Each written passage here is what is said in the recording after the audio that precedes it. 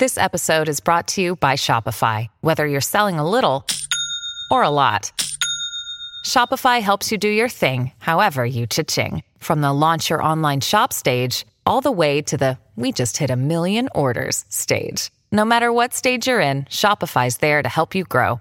Sign up for a $1 per month trial period at shopify.com/special offer, all lowercase. That's shopify.com/special offer. This is the story of the one. As a maintenance engineer, he hears things differently.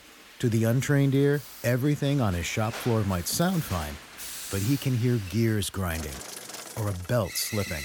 So he steps in to fix the problem at hand before it gets out of hand. And he knows Grainger's got the right product he needs to get the job done, which is music to his ears. Call, click Grainger.com, or just stop by. Grainger, for the ones who get it done. Donna Valentine and Steve Patterson. I was going to have some sort of show to recommend to you. My sister was talking about it. Had something, murder was in it, or kill was in the title. Is it Mind Over Murder? I don't think it's Mind Over Murder, but now I'm sure she'll watch it because it's so good. Yeah. I just started it. If you liked, oh God, what was the name of that?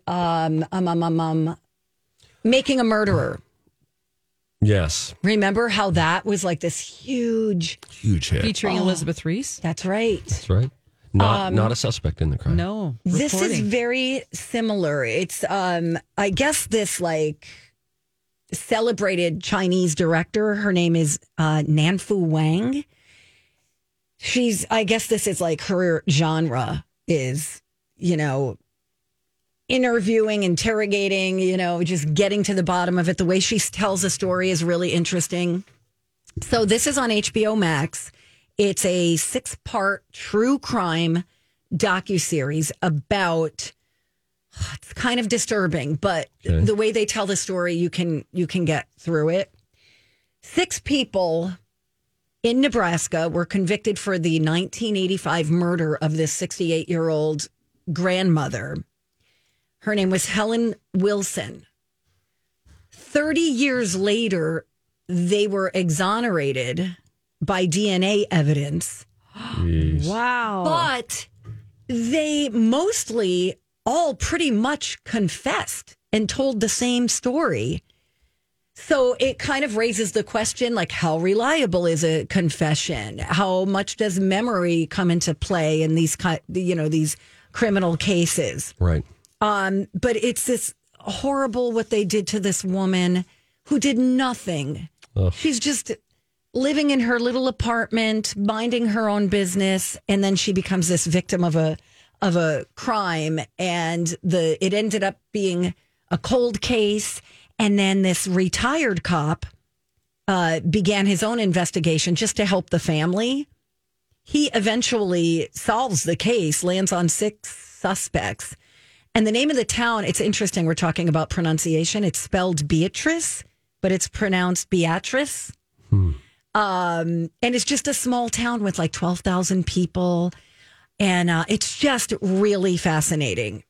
Wow, I really want to watch this. Dawn, it's good. My friend Nancy recommended it yesterday, and I thought, you know what?